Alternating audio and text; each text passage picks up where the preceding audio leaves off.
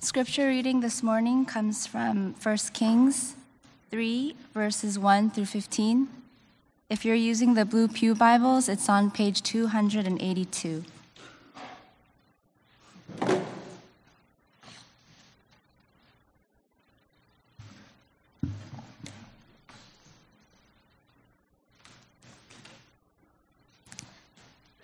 First Kings 3, 1 to 15. Hear now the reading of God's holy and inerrant word. Solomon made a marriage alliance with Pharaoh, king of Egypt.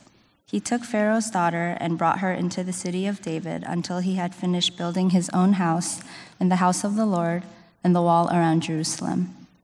The people were sacrificing at the high places, however, because no house had yet been built for the name of the Lord. Solomon loved the Lord, walking in the statutes of David his father, only he sacrificed and made offerings at the high places. And the king went to Gibeon to sacrifice there, for that was the great high place. Solomon used to offer 1,000 burnt offerings on that altar. At Gibeon, the Lord appeared to Solomon in a dream by night, and God said, "Ask what I shall give you." And Solomon said, "You have shown great and steadfast love to your servant David my father, because he walked before you in faithfulness, in righteousness, and in uprightness of heart toward you. And you have kept for him this great and steadfast love, and have given him a son to sit on his throne this day. And now, O Lord my God, you have made your servant king in place of David my father, although I am but a little child. I do not know how to go out or come in. And your servant is in the midst of your people whom you have chosen, a great people, too many to be numbered or counted for multitude. Give your servant, therefore, an understanding mind to govern your people, that I may discern between good and evil. For who is able to govern this your great people?" It pleased the Lord that Solomon had asked this. And God said to him, "Because you have asked this, and have not asked for yourself long life or riches, or the life of your enemies, but have asked for yourself understanding to discern what is right, behold, I now do according to your word. Behold, I give you a wise and discerning mind, so that none like you has been before you, and none like you shall arise after you. I give you also what you have not asked, both riches and honor, so that no other king shall compare with you all your days. And if you will walk in my ways, keeping my statutes and my commandments, as your father David walked, then I will lengthen your days." And Solomon awoke, and behold, it was a dream. Then he came to Jerusalem and stood before the ark of the covenant of the Lord, and offered up burnt offerings and peace offerings, and made a feast for all his servants. This is the word of the Lord.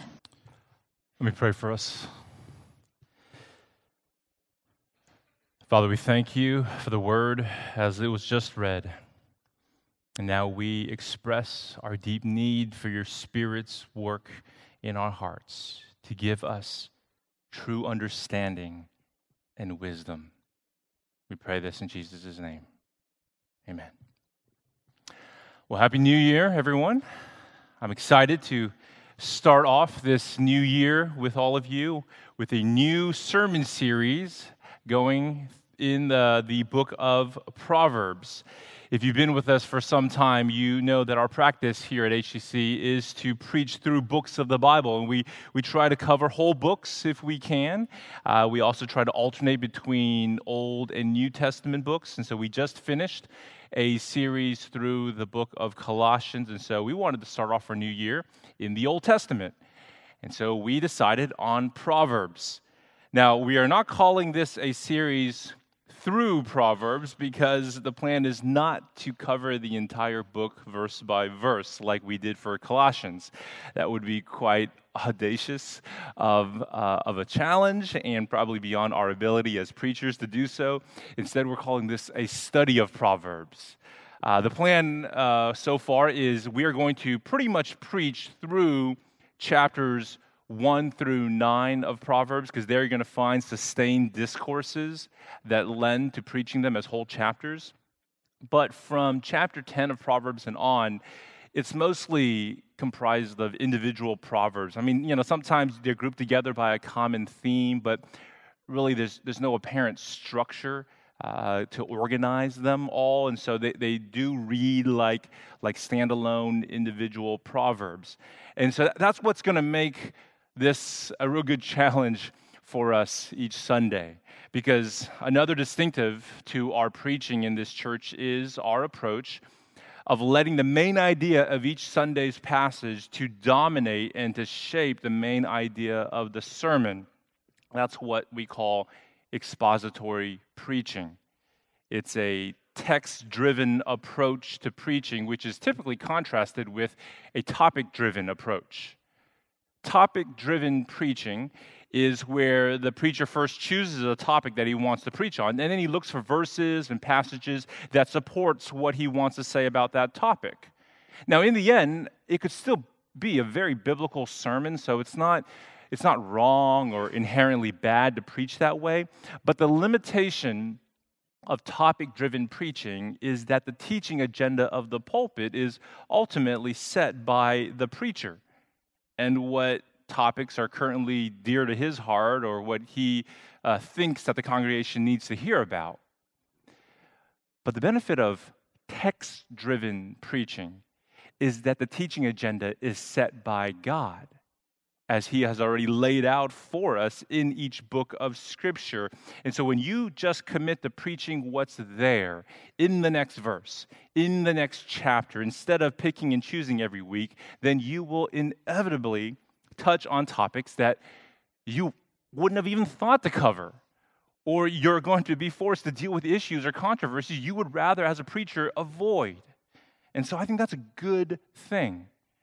Think about it. If all of Scripture is breathed out by God and profitable for teaching, then that means the most beneficial thing for God's people is to expose them to the whole counsel of God as best as you can. And a text-driven, expository approach is the way to go to do that.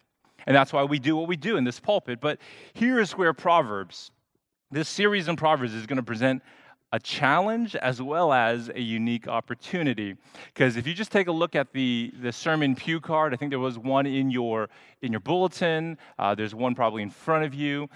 Just take that, especially the one in your bulletin. That's for you to bring home, stick it in your Bible, so that you know what's coming each week that you join us. You're going to see there a preview of all the messages that we're going to preach in Proverbs, Lord willing. And you'll notice that we're pretty much going to cover chapters 1 through 9 in a text-driven way. But then we've got 12 other sermons that are admittedly more topic-driven. For each of those 12 messages, we chose a topic that we thought was pertinent for us as a church. And then, based on one anchor proverb, supported by other related ones, we're going to unpack what Proverbs has to say about that particular topic, making sure, of course, to set it in the context of the whole Bible and along the overall storyline of the gospel. So this series in Proverbs that we're going to do is going to give us a very unique opportunity to hear a mix of text-driven and topic-driven sermons, and we hope to be able to show how a book, even like Proverbs, can still be preached in a very expository, text-driven way. But at the same time, we want to demonstrate how to preach a proverb, an individual proverb, in a biblically responsible way that doesn't sound like we're just passing along some nugget of moralistic advice. It's going to be a particular proverb, a particular topic, but we want to preach it in a very biblical, gospel-centered way. Now, you're going to notice that this morning's passage is out of 1 Kings 3, so that means we're not even preaching out of Proverbs today. But that's because we thought that with a book like Proverbs, which genre-wise is so different than the Old Testament narratives or the New Testament letters that we typically preach, we thought it would be beneficial to preach an introductory sermon to kick off and to kick off this whole series. And so what I have for us this morning are three main goals of what I want to accomplish. First, I want to help you get a handle of what kind of book you're going to be reading as we go through Proverbs. We're going to talk about the nature of Proverbs and the right and wrong ways to read them. And then, secondly, I want to consider the author of Proverbs, or at least the author of most of the book. We're going to see why Solomon is qualified to write an entire book of Proverbs and why you can trust him as a competent source of wisdom. And third, we're going to talk about how one gets wisdom, because it is definitely something that all of us desperately need. So that's where we're going in this morning's introductory sermon for this whole series. So the first question we're going to be asking ourselves is this: what are Proverbs and how should we read them? The first step is, of course, to identify the literary genre of this book of Proverbs. Because until you know what kind of literature, what type of literature you're reading, you're not going to know how to interpret it. Now, I think that's rather obvious if you think about it. I think we all instinctively know to read different types of literature differently. When you have a Dr. Seuss book in your hands, you know instinctively that you are to read this book differently than you would a cookbook. You don't expect to literally cook green eggs and ham. That's just instinctive. You don't even think about it when you're reading that thing. When you read Once Upon a Time in a Land Far, Far Away, you are prepared for one kind of reading, which is different than if the book started, it was the best of times, it was the worst of times, which, of course, both genres are very different from a reading that starts like, many factors led to the American Revolution. Among them are, and you might find that kind of reading boring, but actually that's probably what the book I would pick up and read. But you get that, right? I mean, when you start reading and you begin to sense what kind of book is this, and that's going to shape how you begin to read it.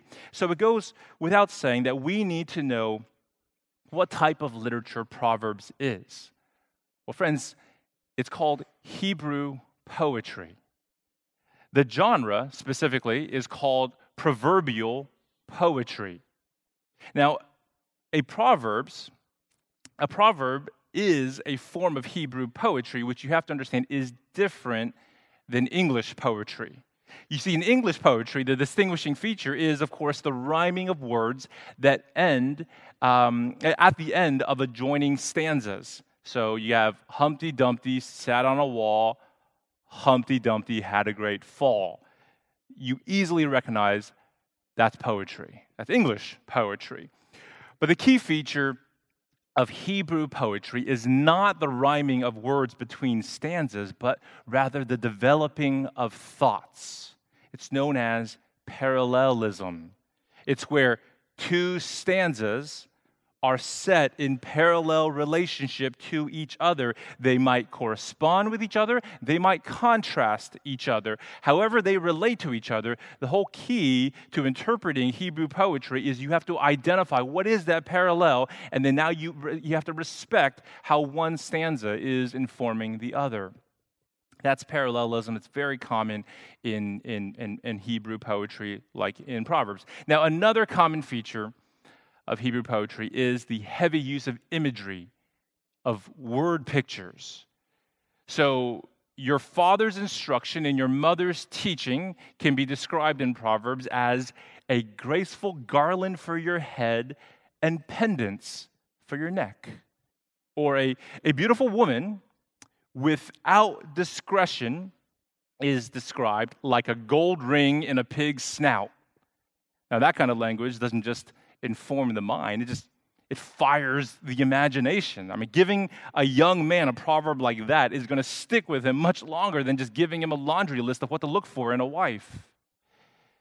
But you see, all of this talk about parallelism or about imagery and word pictures, if you think about it, would equally apply if we were going through a series in Psalms.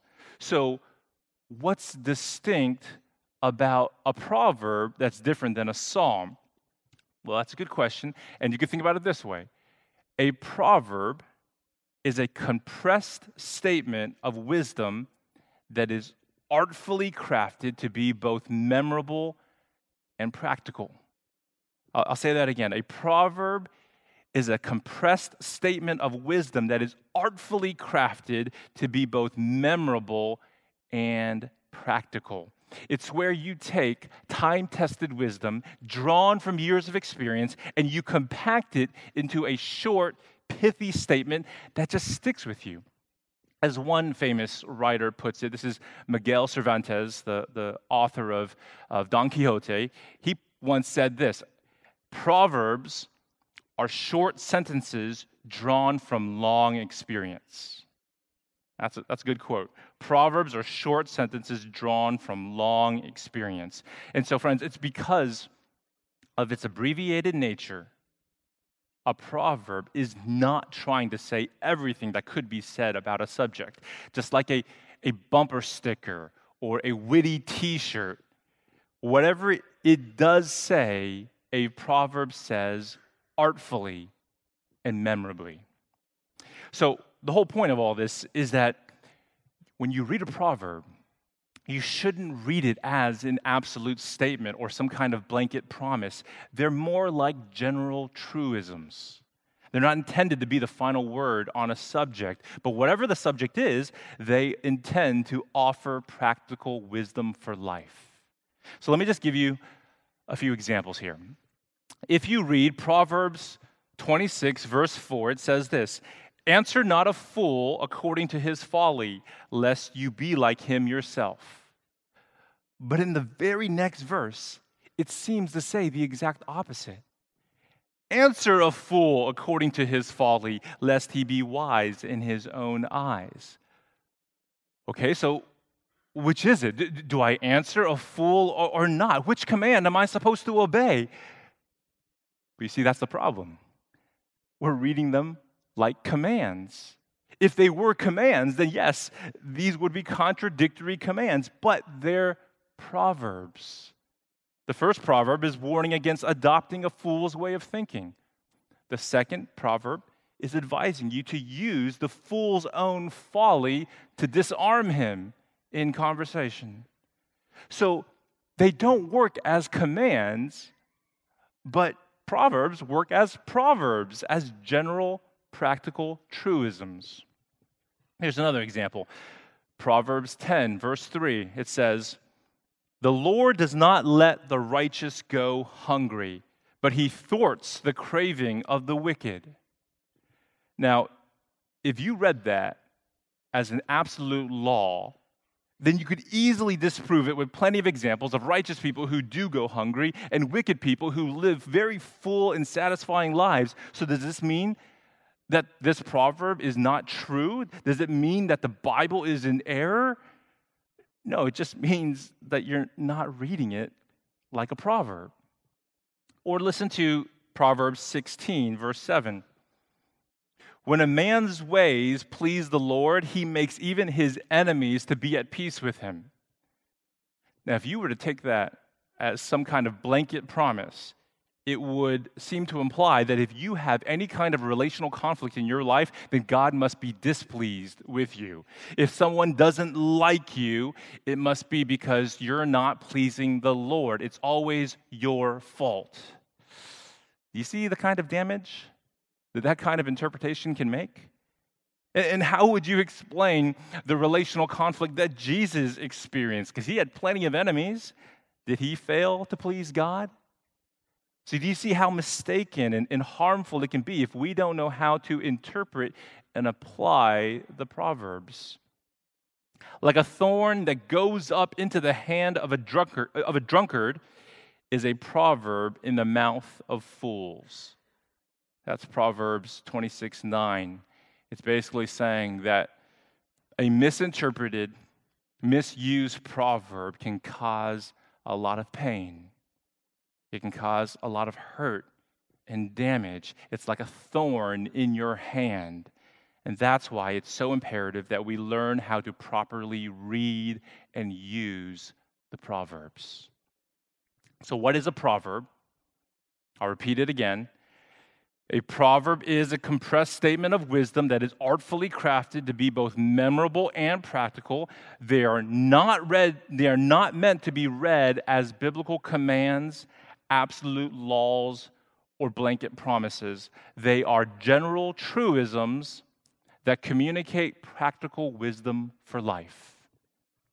That's what a proverb is. So we've talked about how to categorize proverbs, how to best read them, how to apply them to life. Now let's deal with authorship. Let's consider who wrote the book and why is he qualified to do so?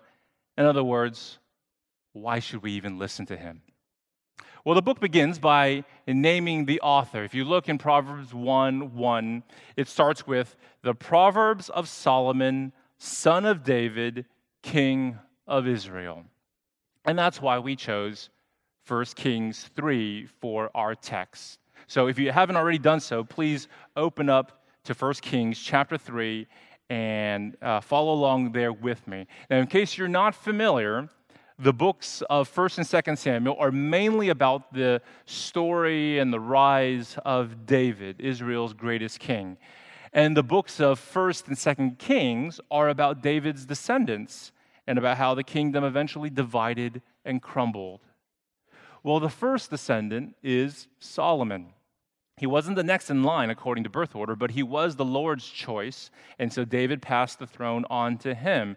Now, David dies in 1 Kings chapter 2, verse 10, and the remainder of chapter 2 is about how Solomon secured his position as king. Now, here in our text, in chapter 3, we get a portrayal of Solomon that's more complicated than the typical constructions of him being this good king who was faithful to the Lord in his younger years, only later in his latter years to be corrupted by foreign wives. That's how he's typically presented to us, but that's really an oversimplification. That would only be the case if you just skipped over verses 1 and 2 and you started chapter 3 in verse 3 where it says Solomon loved the Lord, walking in the statutes of David his father. But what verses 1 to 3 together teach us is that Solomon was a man of many loves. On one hand, he is described in verse 3 as someone who loved the Lord. No one else in the book of Kings is described that way. He loved the Lord. He followed in the steps of his father David, who himself was a man after God's own heart. So it is clear that Solomon loved God. Yet he also loved women. Lots of women. Especially foreign ones like Pharaoh's daughter, whom he marries in verse 1. Foreign women become the other great love of Solomon's life. Listen to 1 Kings chapter 11, verse 1. It says, "Now King Solomon loved many foreign women, along with the daughter of Pharaoh."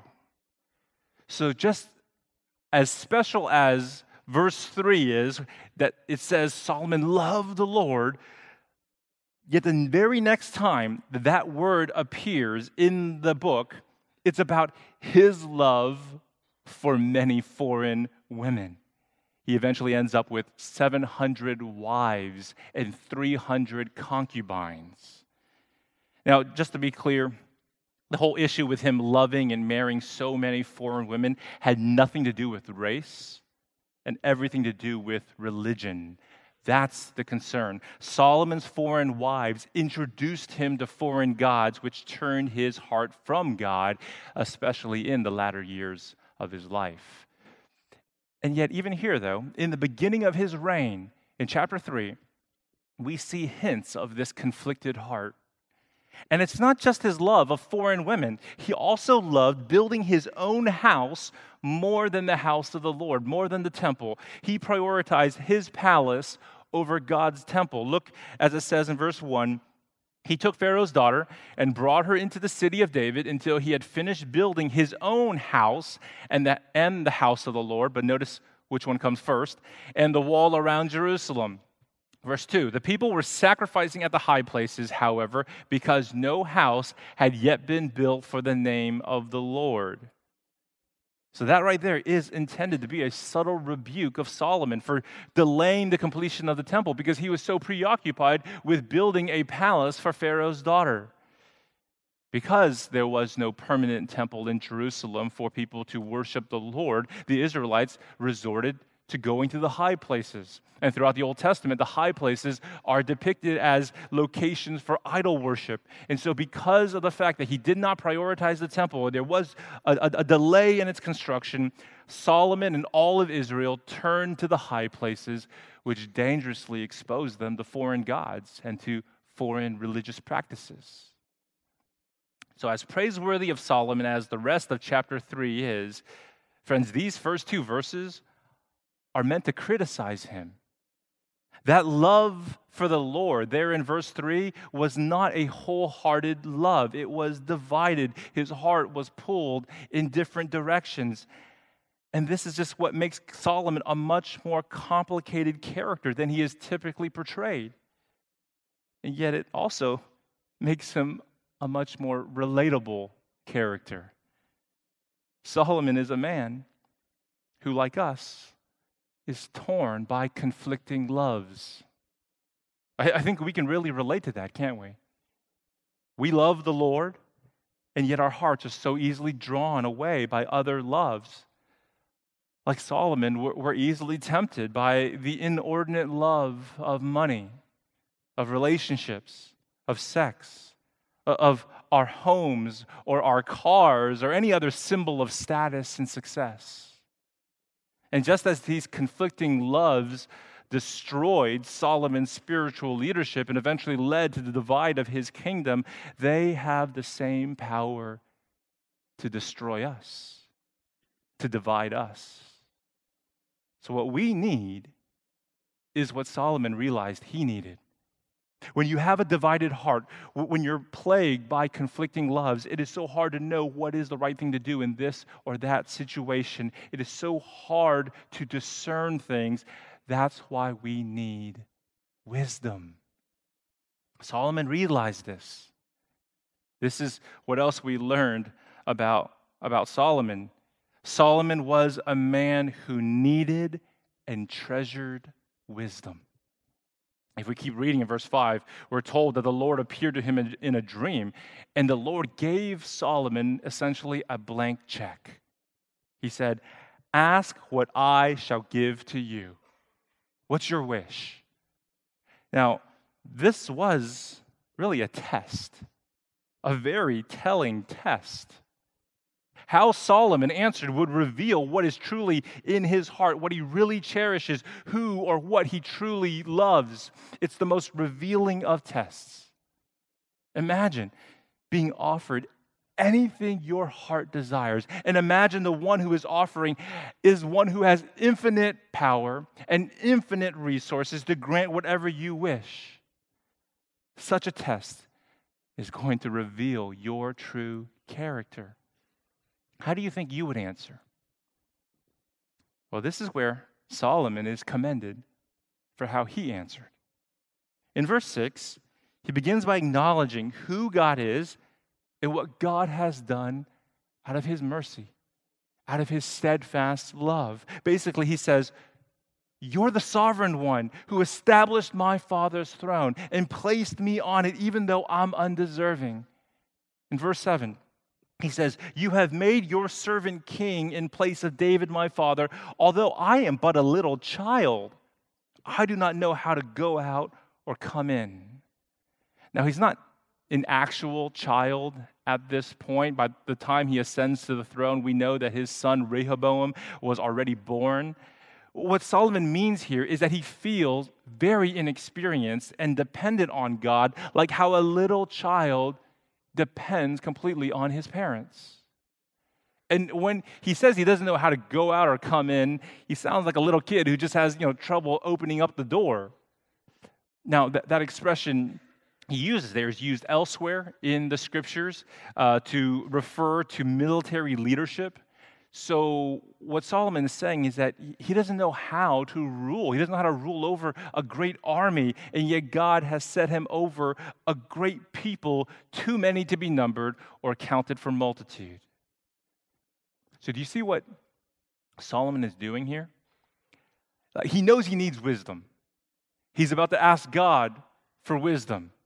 But before he goes there in verse 9 to make that request, for 3 verses, he is praising God for his sovereign power and his sovereign grace. He is focused on who God is and what God has done for the undeserving. He is basing his request for wisdom in a healthy, righteous fear of the Lord.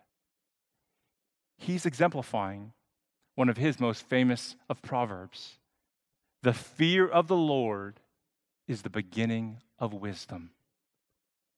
Here is a man who knows he needs wisdom, who prays for wisdom, but he roots that prayer in the fear of the Lord. He realizes that all the resources and responsibilities in his life are God-given, and he admits that he is unequal to the task. And that is why he goes to the Lord in fear.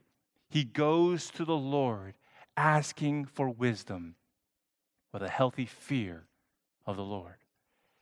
Now look at the actual request in verse 9. This is it, verse 9. Give your servant, therefore, an understanding mind to govern your people, that I may discern between good and evil, for who is able to govern this your great people? So Solomon is praying for an understanding mind. Now, literally, he's asking for a listening heart. That's a more literal translation, a listening heart. Now, in the Bible, you have to understand the heart was understood as the control center of the person.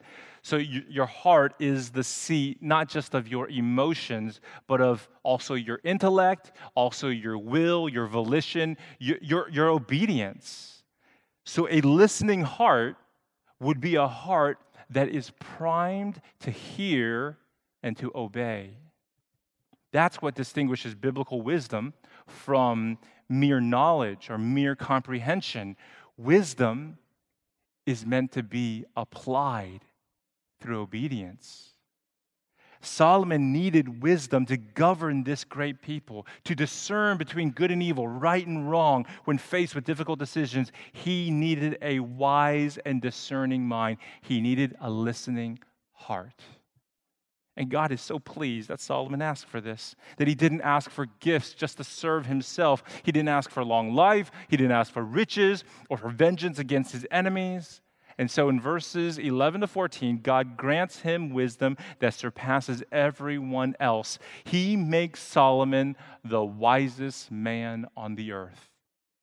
And that's why he's qualified to write this book. That's why you should listen to him. There's no one wiser. Listen to 1 Kings chapter 4, verse 29. And God gave Solomon wisdom and understanding beyond measure, and breadth of mind like the sand on the seashore, so that Solomon's wisdom surpassed the wisdom of all the people of the East and all the wisdom of Egypt, for he was wiser than all other men. And we're told that he wrote 3,000 proverbs and he penned 1,005 songs on a variety of subjects. And all the kings of the earth would travel to Jerusalem to come and hear the wisdom of Solomon. He was the wisest man on earth.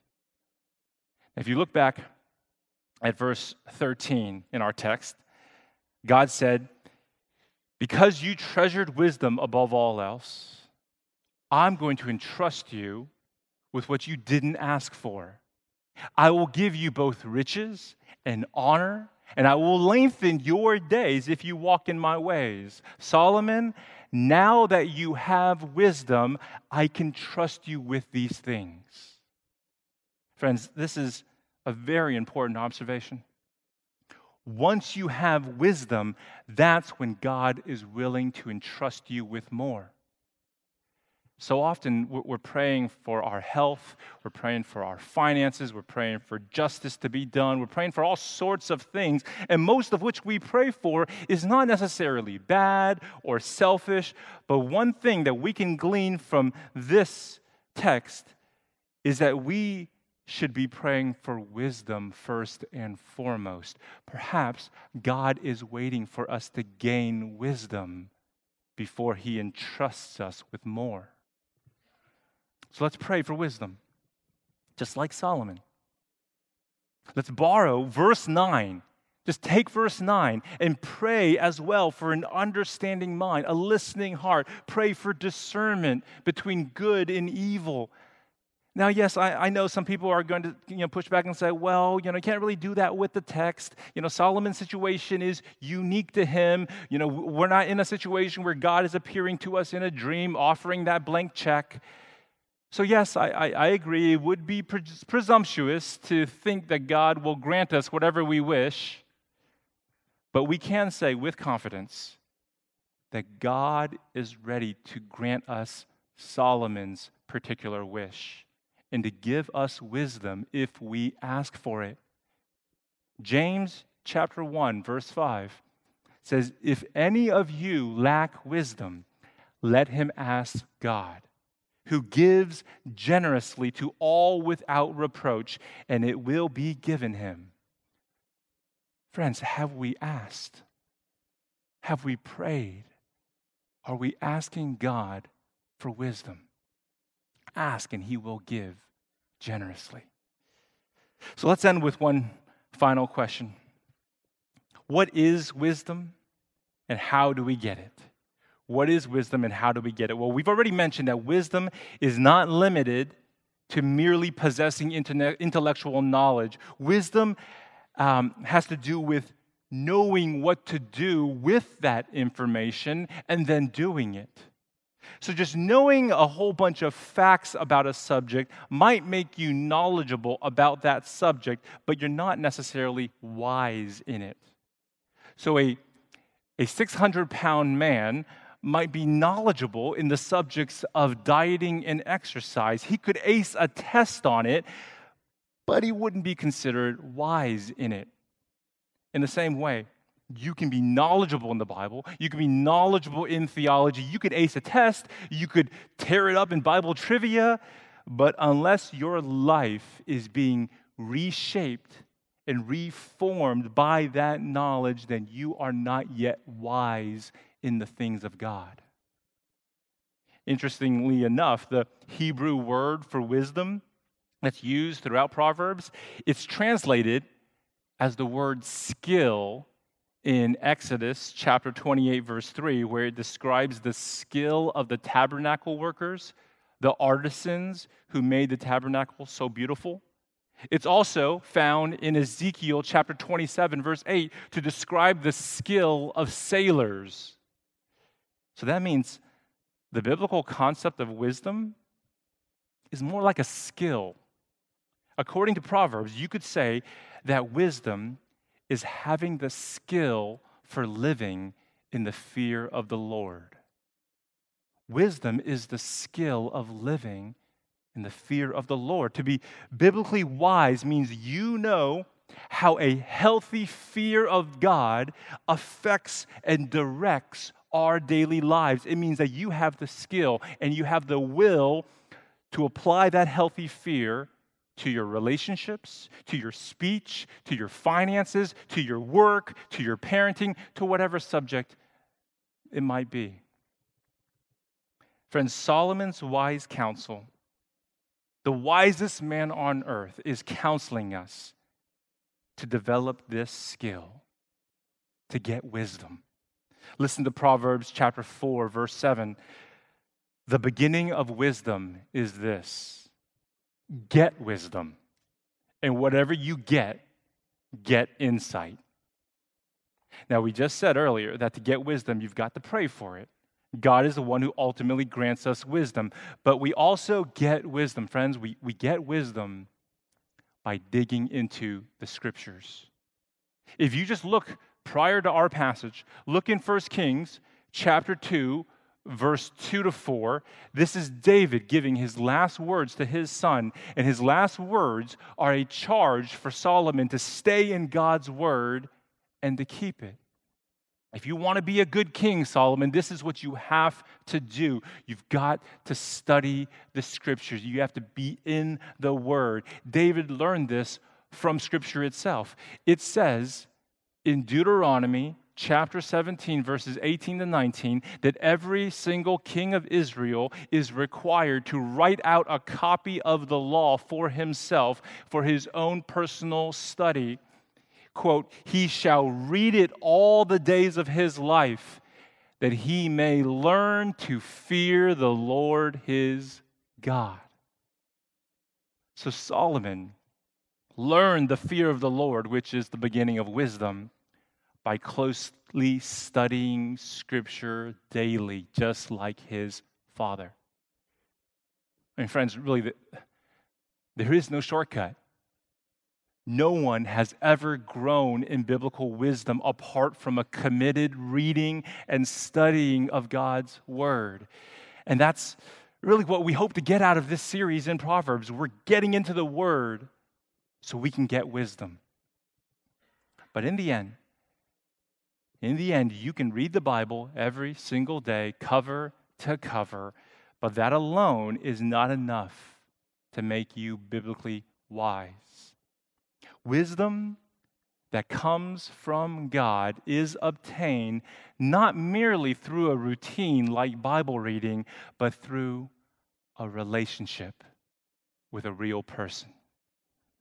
The wisdom that comes from God, the wisdom that Solomon wrote 3,000 Proverbs about, was one day embodied in a real person. It's as if wisdom stepped out of the book of Proverbs and into the person of Jesus Christ. According to Matthew chapter 12, verse 42, with the coming of Christ, something greater than Solomon has arrived. Solomon was the wisest man on earth, but Jesus is infinitely wiser. Jesus is the wisdom of God in the flesh. So, Scripture is essential for wisdom. But 2 Timothy chapter 3, verse 15 says, Scripture is able to make us wise for salvation through faith in Christ. A relationship with Jesus through trusting in Him, that, my friends, is the first step to getting wisdom. Without a relationship with Jesus, Proverbs, as we go through it, it's going to read to you like an ancient book of wise sayings that's really no different than if you were reading the writings of Confucius. It's just pithy statements. Just open up a fortune cookie and you can get the same thing. But through faith in Christ, Proverbs is able to make you wise for salvation with the wisdom of God. And as you take that step of faith, my friend, just be aware that God's wisdom in Christ is not always going to make sense to the world. Just as the cross of Christ was a stumbling block to the Jews and foolishness to the Gentiles, don't expect biblical wisdom to always align with the world. Biblical wisdom looks like a life of self-denial, of self-sacrifice, of cross-bearing, forgiving your debtors, loving your enemies, not seeking vengeance, but entrusting final justice into the hands of God. Biblical wisdom is not the wisdom of this world, but it is the wisdom that you're going to need for life, especially for eternal life with Christ. Father, this is our hope, that you would grant us this wisdom, this understanding mind, this listening heart. That's what we need. That's what we want from you. And so as we go into your word, as we study your word together as a church, individually, in our own times with you, may you introduce us more closely and deeply to your Son, Jesus, so that by faith through him, we would be made wise, wise for salvation, wise for life with you. In Jesus' name, amen.